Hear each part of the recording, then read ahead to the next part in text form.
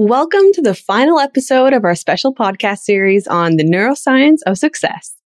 In this episode, I'll tell you about a famous psychology study where they paid participants to do a super boring task, then asked them to rate how much fun they had. The answer might surprise you. Plus, I'll explain why our actions don't always line up with our beliefs when it comes to how we prioritize time and get stuff done. Stick around and I'll share one simple and quick strategy to help you shift your brain out of work mode at the end of the day so you can actually enjoy your evenings and stop thinking about work all the time. Okay, let's dive in. I'm Dr. Nicole Byers, clinical psychologist and neuroscience nerd, and you're listening to the Bold Life Podcast, the podcast for ambitious overachievers and recovering perfectionists who feel stretched thin and overwhelmed trying to do it all. As a recovering perfectionist with big career goals, I know how frustrating it can feel to never have enough time in your day, or to endlessly procrastinate because you lack the confidence to take action. I've spent years understanding how our brains work and the mental habits that get in our way. Each week, I'll share actionable strategies and guest interviews to help you get relief from your to-do list, build your confidence, and reach your goals.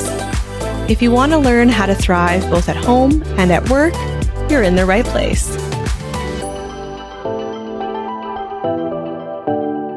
If you've been following this special Neuroscience of Success series, you probably won't be surprised to hear that the research experiment I'm sharing with you today took place in the 1950s.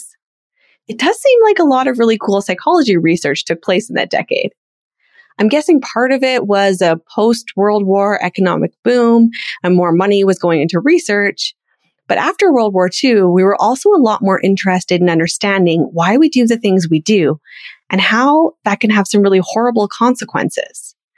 But I also think part of the reason some of the coolest psychology studies came out of the 1950s was the ethics requirements were pretty different then. I'll share some of the more controversial experiments from that time period another day. Today, we're talking about a less controversial, but just as interesting study done at Stanford University back in 1957. Researchers gave participants a super boring task to do, like sticking pegs into a board over and over and over again. Just as you'd expect, initially, participants rated this task pretty poorly and negatively. They called it boring, pointless, and they wouldn't recommend anyone else participating. Then they were either paid $1 or $20 to go back into the waiting area and tell the next person waiting in line that the task was actually really interesting. Almost everyone did it. But here's the super interesting part. Afterwards, they asked the same people how much they actually enjoyed the task. Who do you think said they liked the task more? The people paid only $1 or the people paid $20? It might surprise you to learn that the people paid only $1 rated the task as more enjoyable. The people paid $20 told the next person it was fun, but when they were asked after that privately, they told the researchers it was boring. But the people paid just $1 told the next person in line it was fun, and even in private after, they still said it was fun. Remember, the task was not fun. It was super boring. So why did this happen? How come the people that were only paid $1 changed their opinion? This happens because of something called cognitive dissonance. This is when our actions don't match our beliefs. It creates an uncomfortable feeling for our brains. Here's an example. Say that being on time is super important for you, like it is for me. Then you have car trouble and you're late for a meeting. And the whole time you're stressing out and feeling super awful, right? Totally. Me too. That's because of cognitive dissonance. You're late and being on time is something that's important to you. So your brain feels this disconnect. If you've ever done something out of character, maybe snapped at your kids when you're exhausted and then you beat yourself up all night, that's because of cognitive dissonance. And that's what was driving the participants in the study. They knew the task was boring, but they lied to the next person in line and said it was super interesting. The people who were paid $20 could justify their actions because they were paid more. It was enough to overcome that dissonance. But the people paid just $1 couldn't do that. $1 isn't enough incentive for our brains to justify doing something out of character. So their brains changed their perspective. They decided that the task must be interesting if they told someone it was interesting for only $1. That reduced the cognitive dissonance their lie created and made their brains feel more comfortable. When they convinced themselves they actually liked the task, it was easier to justify why they had told someone else it was interesting. This idea of cognitive dissonance is important in understanding why we struggle to find balance between our work and our personal lives, especially as high-achieving, driven, goal-focused professionals like in this community. We have values and beliefs that we've learned over time about what it means to work hard and be successful.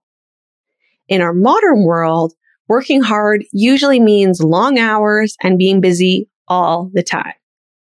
As a result, when we're not working or we take a break, we feel uncomfortable. That's dissonance. Our brains feel icky resting because we feel like we should be working.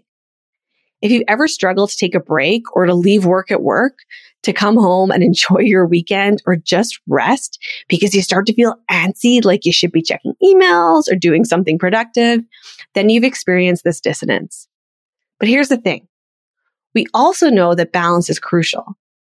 Working all the time and stressing about productivity and getting more done can lead to burnout, where our bodies and minds are running on empty, where we're exhausted as soon as we get up. We start to stumble over our words, forget more things, and even make more mistakes because our brains and bodies are running on empty. So we have this pressure to work harder, but we know we need to have a life outside of work. What do? How do we overcome that mental roadblock that makes us feel guilty when we rest?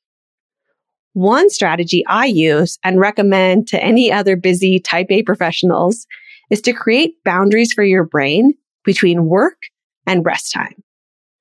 This is especially important if you've transitioned to working from home part-time or full-time. When we work from home, it's harder for our brains to separate work and life. That has benefits. We can have more flexible schedules, so we can take breaks to pick up our kids from school, for example, which is great. But it also means work tends to run over into our personal time. Checking emails all night. You keep wandering back to your desk just to do a few more minutes on that project while your kids are occupied elsewhere. Here's your challenge for this week. Create a shutdown routine for your workday. This 5 to 10 minute quick routine is a routine you're going to start doing every day at the end of your work time to signal your brain that you're shifting from work mode to home mode. It can be unique to your job, but some of the things in my routine are to do one last quick check for urgent emails. I check my Asana, which is my project management software where I keep track of my to-do list to make sure I don't need to allocate time on another day for tasks I didn't get to today. I also tidy up my workspace. Even closing my computer helps my brain know that I'm not coming back to work tonight. I'm doing something else. So I'm less likely to slip into that dissonance. If my computer's open and staring at me, it's a strong mental pull to keep working, right? Come up with your own shutdown routine and start making it a habit. You might be surprised. It's a lot easier to leave work at work with this simple shift at the end of the day. Ever wished you had more time in your day? Check out my free daily productivity checklist workbook. In this workbook, I'll walk you through the steps that I use every day to set up my day for maximum productivity so you can get more done without feeling totally overwhelmed or staying up all night to squeeze it all in. You can download your copy of your daily productivity checklist at drnicolebyers.com/checklist. That's drnicolebyers.com/checklist. I'll put the link in the show notes as well. Here's the key takeaway from today. Our brains have developed beliefs and values when it comes to hard work and success. When we feel like we're doing something that conflicts with those beliefs, like actually taking a break and resting, our brains feel uncomfortable. They experience cognitive dissonance, which makes us feel guilty not working. But our brains and bodies need rest, and they need to do things outside of work. Hobbies, spending time with friends and family, and exercise not only make us more productive in the long run, they improve our brain health and can even help us live longer. So challenge yourself to create a shutdown routine for work this week so you can have more mental space and energy after work for the things you like to do.